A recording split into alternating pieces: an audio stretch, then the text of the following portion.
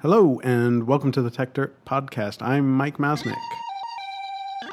The world is increasingly technological, so we have better get methodical. Bringing precision to critical digital journalism with the singular vision of a modern monocle. Stopping the copyright bullies from pulling the wool on us. Facing and taking on all the blatant patent trolls. Document the ways that they aim to take control. Scrutinize them through their lies and make them fold. If we don't stand up to them, someone will get hurt. To grab a shovel and dig up the tech dirt. If we don't stand up to them, someone will get hurt. To grab a shovel and dig up the tech dirt. One of the more common complaints that we often hear about many of the new startups in and around Silicon Valley is that they appear to be designing services just for the affluent. They are, admittedly, frequently services that are designed and built by young white males who have a certain perspective on the world and what they want out of technology services. A counter-argument to this is that even if these services start out focused on catering to the needs of the well-off, over time they can expand and change and bring in a much wider field. Whether or not that's actually true is open to debate, perhaps one that we're about to have. But even if it is the case, there's an argument that we still need people designing technology with the needs of everyone else in mind rather than just the elite.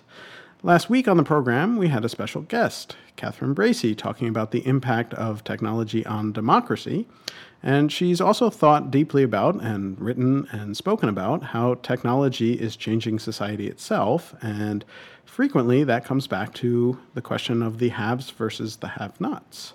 So for today's podcast, we have invited her back, along with Dennis Yang and Hirsch Reddy again, to have another discussion about whether or not Silicon Valley is or should be designing tools and services for everyone, or if we think it's okay to focus on just one segment of the market and see where things go. So let's kick it off by going to the guest. Catherine, are you worried about Silicon Valley entrepreneurs focused too much on what someone once described as solving all the problems that their moms can no longer do for them? I love that framing of it because that's exactly what it feels like. I don't have a problem with people building tools that solve their own problems. I think the problem is that not a wide enough diversity of people with different experiences have access to starting companies in Silicon Valley. And so you end up with this very, insular group of people who are pretty much all the same, recursively solving their own, getting more and more up the hierarchy of needs with the things that they're building. When your biggest problem is finding someone to do laundry for you, then that's the problem you're going to solve with technology. Or to take out your garbage for you, right there. Yeah. No, but I think just last week there was someone that I think someone tweeted here in San Francisco that 3 laundromats had closed down recently, and someone replied to it and was like, "Oh, that's because there's Washio now. You don't need to go to a laundromat." And I was just it's just so incredibly tone deaf. Yeah, yes and no, though, right? So there was a big article that was written about that and sort of saying, like, this one, I think the title was something like, "This one tweet proves why San Francisco is out of touch," or something like that. And there was a big pile on, and everyone's like, let's put that guy's head on a pike and all this kind of stuff. And I agree, and I have that sort of emotional reaction, which is like, that's ridiculous. Obviously, Washio or whatever these services are right. providing a different kind of service for a different kind of people than the laundromat on the corner. Right. But there is also some element of truth behind some of that, which is that as these new services develop, they do have the potential to reach a wider audience that could find it more useful, and you could do things more productively, potentially. I'm not saying that's the case right now, but potentially if you had, and I feel wrong defending this particular situation, but you could see a potential where, if you could do laundry more efficiently that way, that could make it cheaper, and therefore it could actually be better for the people who would otherwise have to sit in a laundromat for. Man, you're too timid in your defense, dude. Like, fine, I'll be the devil's advocate today. I will be too. I'm with you on this one. Man, see, look, let me give you a background. So I just traveled in India, and I went to some very poor villages in rural areas in Madhya Pradesh and Bihar, and it was the first time I'd gone to a rural place in India in probably 15 years. And the transformation is extraordinary. And part of the reason the transformation is extraordinary is because of the dissemination of extremely cheap mobile phones, on one hand, and essentially what's roboticized production of little gizmos coming out of China, right? And that small bit of material wealth, which perhaps hasn't impacted us to a great degree here in the United States, is transformative in India, because where somebody was previously perhaps riding on a bicycle and maybe biking 15 or 20 miles to find prices of what he could sell his wheat for, now he gets that information instantaneously on his phone, right, through various services. And when he does need to travel, he most likely has a cheap scooter that also is either made in India or made in China, and that makes a huge difference in terms of his productivity. And it's a different. It's not that people are arguing that those things shouldn't happen. Actually, I think that's exactly what I'm saying. Like, we need to. Those are the people whose needs are being underserved by Silicon Valley, the technology industry. As defined by Silicon Valley and their funding priorities. So where these services, what those services are that those people in those villages are using, and who is funding them, is an interesting question. But the question here is like, should people feel guilty about using Wash.io, or should we be building apps that address some other problem? I actually think, like, did anyone like going to laundromats? Like, no one should feel guilty that they don't have to go to a laundromat now. No, but I think the concern is slightly different, and now I'm going back on the other side, but not not completely. But wait. It's that no one should feel guilty about using Wash.io, but for the people, for Wash.io, where it's currently probably more expensive than using a laundromat, for the people who need a laundromat and no longer have them because they're closing down, now the situation may be worse off for them, right? And that's the concern that's being raised. Well, that's a different thing, right? So are you saying Wash.io is so successful that it's driving laundromats out of business? That can't right. be the case. It's like that's clearly an exaggeration, because the truth is the increasing rents is what's driving those guys out of there. Exactly. And I think that was the ultimate, the headline of that article, which was the tweet, which was saying that Wash.io was why those laundromats was closing.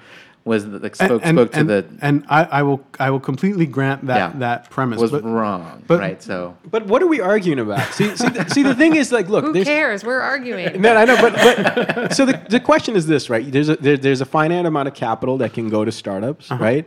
And some of it is diverted to these things, which we think is a bit frivolous or silly. And some things go to serious things, right? Like cures for various diseases, services that broadly improve everyone's income or whatever, right? So there's a split of these things. What's the optimal allocation? I mean, you'd have to make a case to me that there's a suboptimal allocation. I think there's plenty of money going to towards those markets that are at the bottom of the pyramid. I mean, you could always put more money, but then there's such a thing as a suboptimal allocation for developing goods and services there too. It's hard to argue the opposite of that, because there's so many things that don't get funded that we don't know about, and are just told that it's a bad idea for some and I think VCs will tell you very proudly that they make very subjective decisions about who they fund. And it turns out that when it all shakes out in the wash, no pun intended, a lot of rich young white men get their ideas funded, and they turn out to be solving the problems of rich young, maybe not as young white men who are funding them. And so what does that say? It doesn't mean that the other problems or pitches that are coming to them are bad ideas. Yeah. There's just a real problem with the decisions and the allocation of capital. And that's where I think, it's not that I don't think companies like Wash.io should be getting funded. It's that I think there's a real problematic bias in the way that overall decisions are made. That there's a gap that other things could be funded also that are being missed. Is that? There's that, and then there's also just entrepreneurs who aren't getting a chance. who, there's a lot of tolerance for failure and pivoting and all that when, it's sort of mythologized in technology, but no one is ever given the chance to fail. For women or Black and Hispanic entrepreneurs, it's just kind of seen as like, and it's hard to quantify. It's really hard to actually point to an example. But it's there because we can see what it's not, we can't make an argument that it should be the case that 90% of the companies that get funded with venture capital are, that they have white male founders, that's just a meritocracy. It's clearly like not on the face of it true. So what is happening in those meetings, and what is the problem with getting new diverse ideas in front of people who have the power to make them real? See, the problem is, even if you go somewhere where there are no white males in the startup ecosystems, if you go to India or whatever. So insert powerful, exactly. Powerful person here. Well, the startup phenomenon is very much a serve the urban population kind of phenomenon, right? So that's where I would draw the divide. It's not so much like. But it's also I think pattern recognition, right? I think once something is successful, it gets to do it again, right? Whether and that's what power kind of is.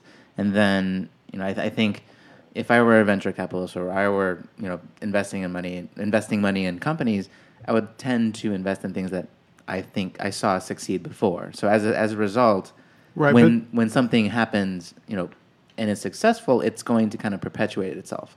So how do we?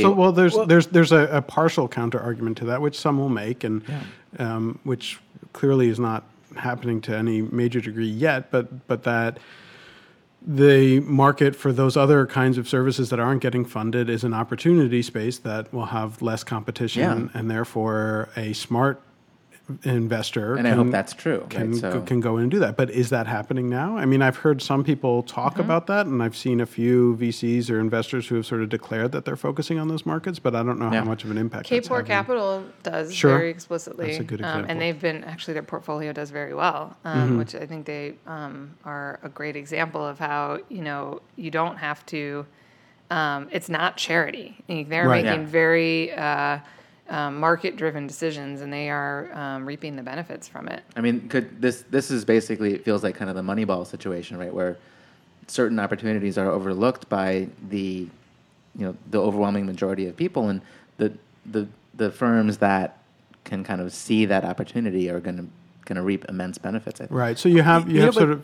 Sorry, go ahead. I was going to say, it could also just be that VCs are a very particular kind of investor, right? Looking for investments that return huge multiples of what goes in, right? And that might not necessarily be the right pattern for the kind of investor we would expect for sort of smaller, more rural. Well, but you're making the assumption that these are smaller, more rural investments that are the opportunity, and that may be the case, but it might not be the case, right? Well, look at it from this point of view. This is why I would instinctively say that, and I could be wrong, but if you look at a heat map of where the income, people with high incomes is, right? It's not like it's smeared across the world, right? It's highly dense, clustered around urban centers, right? Sure. And urban populations have very particular kinds of problems and very particular kinds of solutions that they want.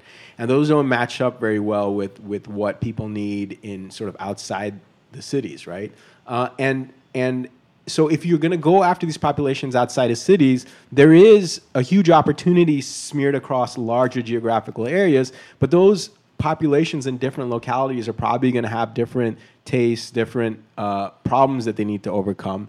And so you probably need a fracturing of the market and different problem solvers in each of those different spaces. Right, exactly. Yeah. A more diverse set of entrepreneurs. But each of those products or markets that they capture will not be able to return these sort of unicorn kinds of sums. Right, so it's not a venture opportunity. It's not necessarily a venture opportunity. Potentially a different kind of investment. So this is a question I have about venture capital. It just seems like this is my unsophisticated, naive, Midwestern view of the thing, but it seems like a really distorting and weird way to fund an industry. Yes. Like what happened to going to the bank and getting a 2% interest loan to buy the machine you need to, do the business and expand or whatever. And it's a personal liability there, though. Right. I mean, there are different reasons, and there are pros and cons to going investment and to taking venture. And I think that this is probably a topic for another podcast, but like, I mean, we could dig in deep, and it's true that there is a sort of mythology around startups in Silicon Valley that the only way to build a real startup is to go the venture capital route, and I think that's ridiculous and wrong. And I would love it if there was a sort of a more widespread discussion on alternative funding models, because I think that's important, and recognizing like your particular startup might be better off not going the venture path. And the fact that building a so-called lifestyle company is looked down upon in the Valley is there's something interesting to kind of look at that, like why, like what's wrong with building a strong small business. But I think that's a different podcast. Yes, you guys should have that conversation with someone. And I will listen to it. But I think that more than personal bias, I think there definitely is personal bias at play. Yeah. There's probably an element of the financial structure distorting the set of people who end up getting funded. Yeah, and not only that, but I think if we want to look for places that would help with this diversity of funding, we should think of at sort of a higher level. Like, why do institutional investors give so much money to VCs when very few of them actually perform? Great question. Right? That's a weird kind of bias right there. Like, what is going on there? They're supposed to be investing the pension funds and stuff like that on the behalf of the pension funds, and not on the behalf of their own personal networks, right? Like so I think that the bias, if you take a step higher, I mean, that's where the bias is. Like these guys are not making economically sound decisions. And people have said that a lot, like Warren Buffett, and there's different people who have said, like, when you invest, there's very few funds that actually beat just a random index of stocks that just tracks the market. So, why do we pay these management fees and all these other things to VC? So that's where I think you should look for the bias.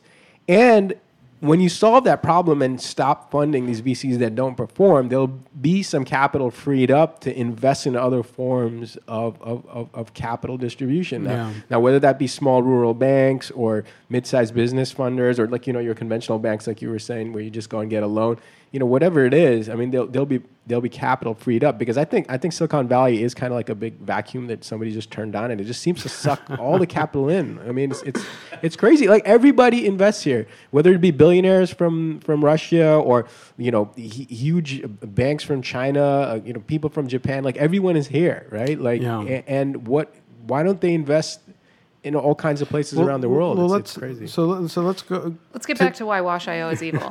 Well, no.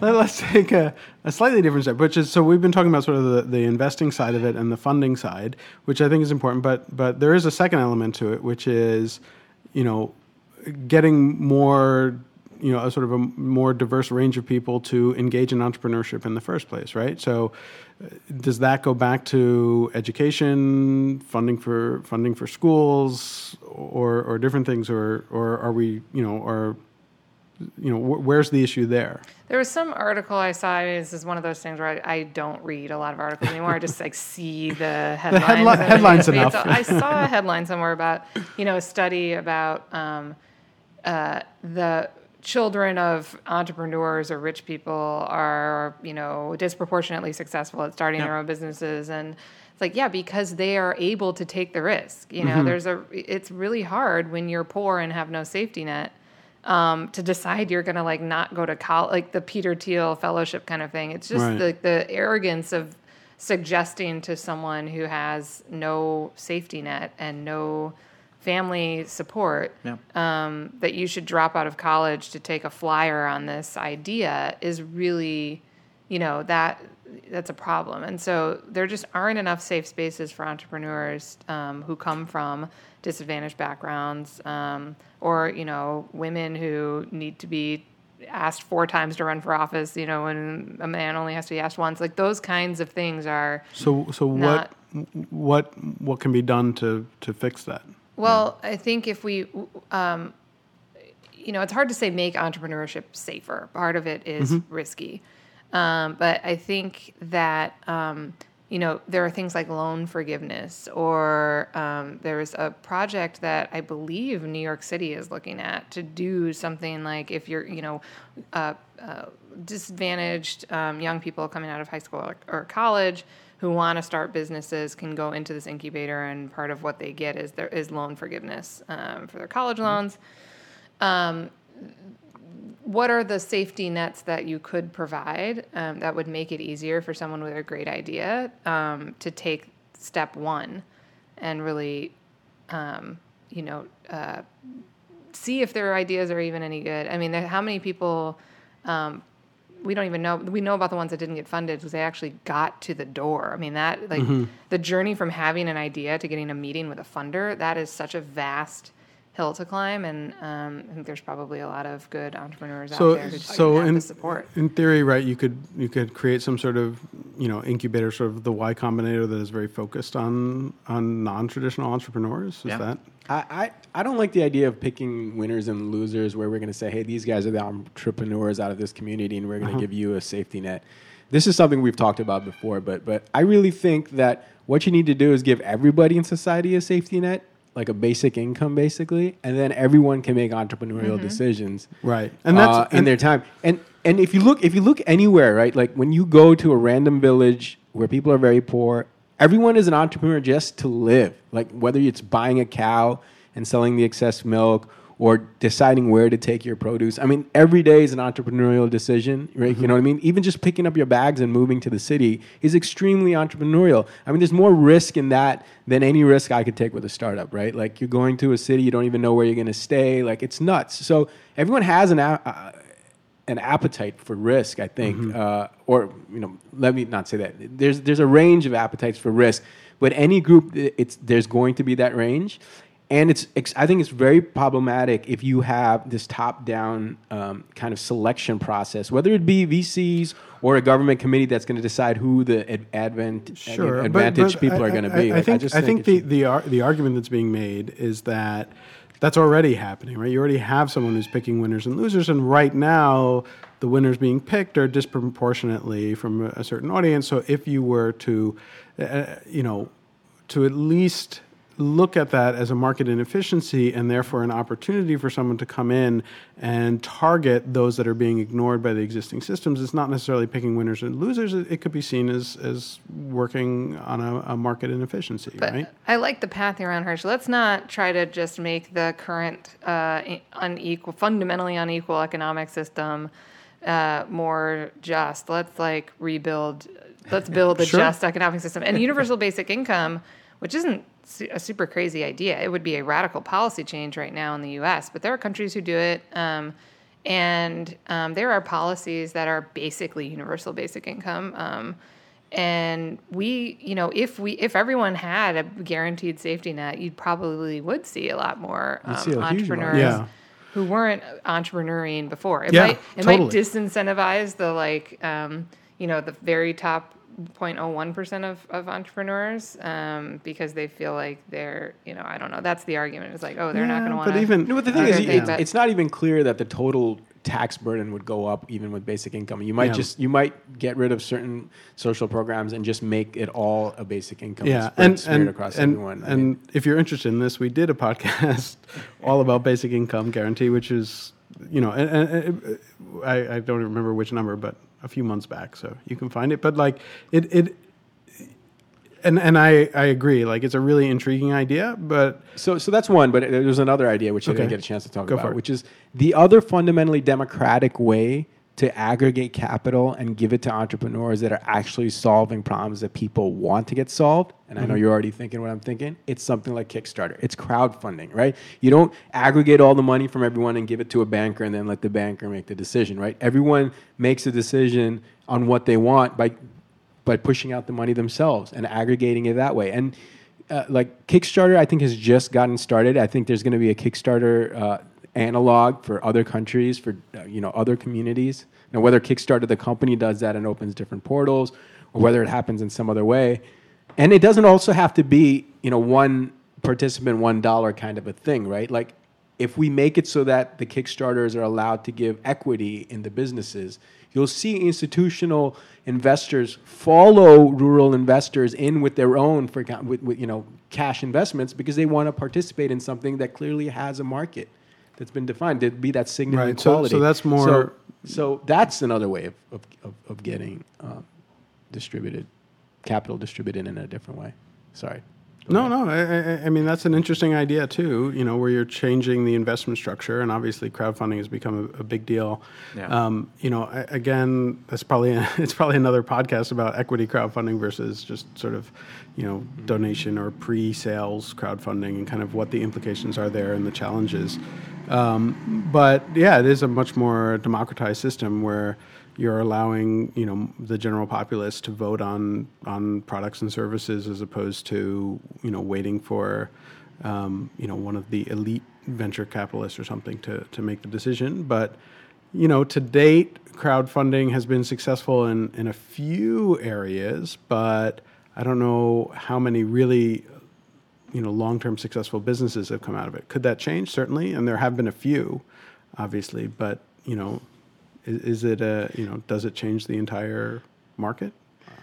So we haven't given it enough time, right? Sure. I think arguably it's early. It's very early. There's a few companies like and I'm like the last person who's going to put down crowdfunding because I'm a big supporter of it. But I think that so it's not clear. I think companies like Kickstarter are, like I said, in their nascency just because we don't have the regulatory and legal framework that allows them to actually blossom fully. And I think what allows them to blossom fully is a streamlined way of getting equity, right? Because buying a product is one thing. What is the status of the Jobs Act? Is it still kind of stuck? Yeah. Oh man, let's not go down that rabbit hole.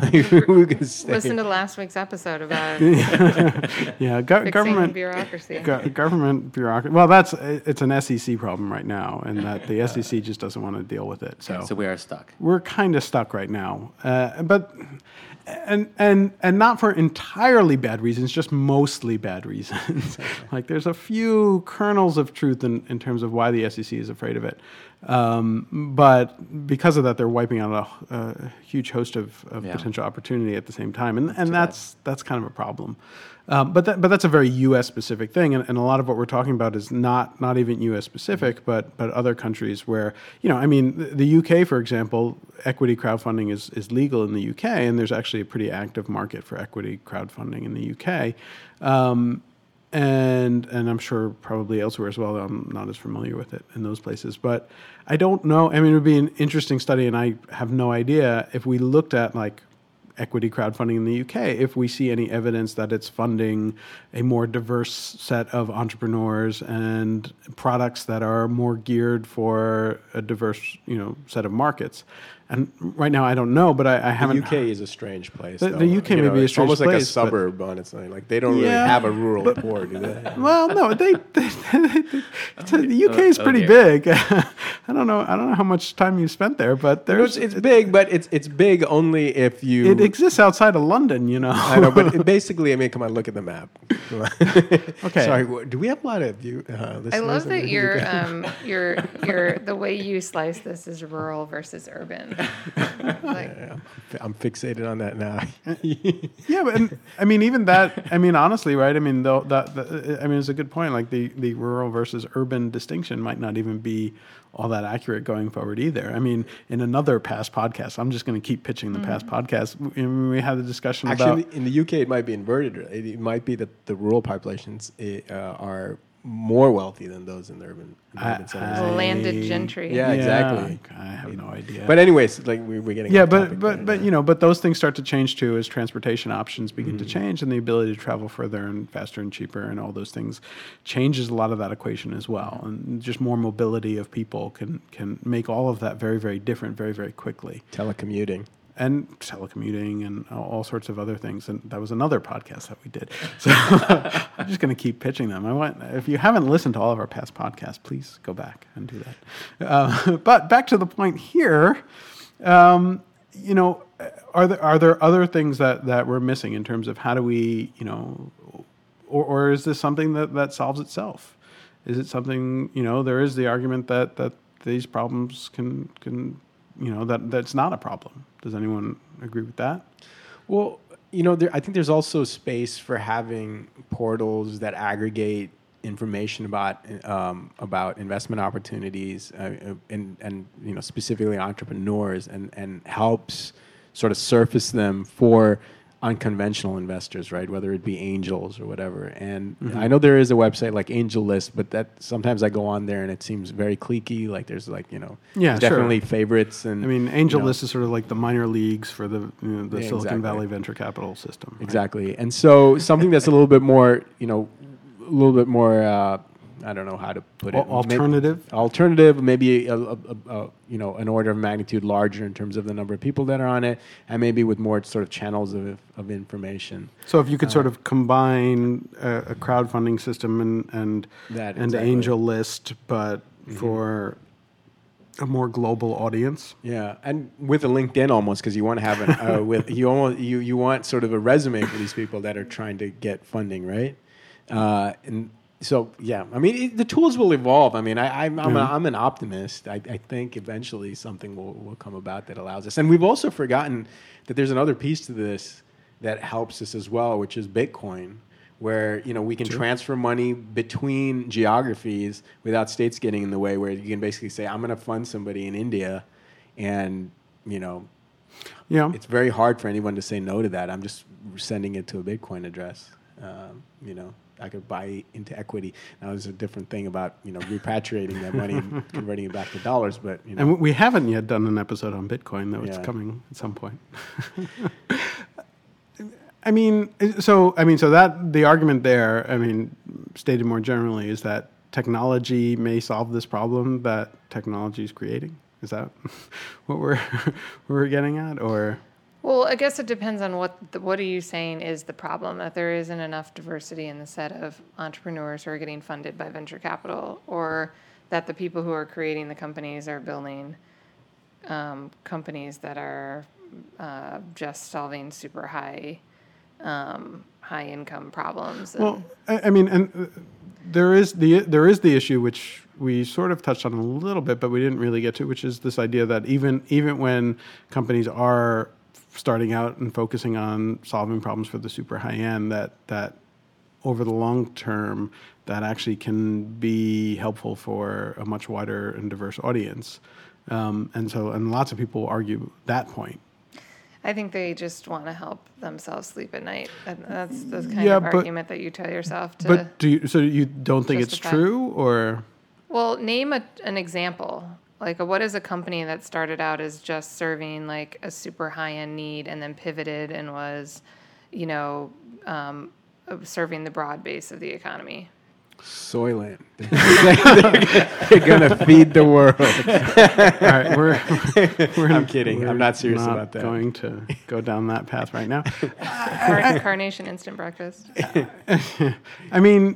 You could argue, right, so now I'm feeling on the spot. So, you could argue that to some extent, and maybe it's not completely there yet, but things like Airbnb and Uber, which started at a much higher end, are moving down the chain, and they're not all the way down the chain. And I'm getting a really nasty face from across the table, which nobody can see on the podcast. But eBay, I think. Did eBay start at a high end? Yeah. Yeah, eBay didn't start it. Whose high end need was eBay start? eBay started with Pez dispensers. No, eBay was originally a bunch of know. hipsters in Silicon Valley just trading weird gizmos, and now people have little shops and sell things. Yeah, I think I'm talking more about like specifically I'm solving the problem that rich people have, like food delivery, for example. Yeah. Or I have seen arguments that companies like Sprig and what's the other Spoon Rocket. Munchery is Munchery, that Spoon Munchery Rocket, and that they're all gonna the food ones, they're gonna get the cost of their meals down to a low enough level that it's accessible for everybody. Yeah, maybe that would be cool if they did. I don't know if that's what's driving their business. Whether that's why they started their business. I just don't know that those are things that are really. They're trying to shoehorn a social mission into a thing that started out. And that may be true, but even if it's not them doing it, there are things where like people will be inspired to target other markets with similar offerings, right? Exactly. I think you said that so plaintively, right? No, but like Probably it's true. I was trying to come up with an example on the back of my head. The company inspired by Uber and Lyft that's making a huge difference in India is called Ola Cab, and that's seriously a huge it makes a huge difference for people who drive for a living in India because now they don't have to go through these brokers and stuff like that who used to skim cash off the top. So I'm not saying there aren't the companies out there, and I'm saying it's not going to be the same company, Lyft or Uber who devolves here, into. But okay, and that might be true. But I mean, just use an example in a slightly different but tangential market, which is smartphones, right? So smartphones certainly started out as very much targeted towards the high end, market, and now we're seeing it go lower and lower into the market and open up all sorts of opportunities because of those smartphones, right? Sure. But hardware is a weird thing, right? Like, so there's still the very, I don't know. I just think it's a harder analogy to draw to a very specific consumer internet company type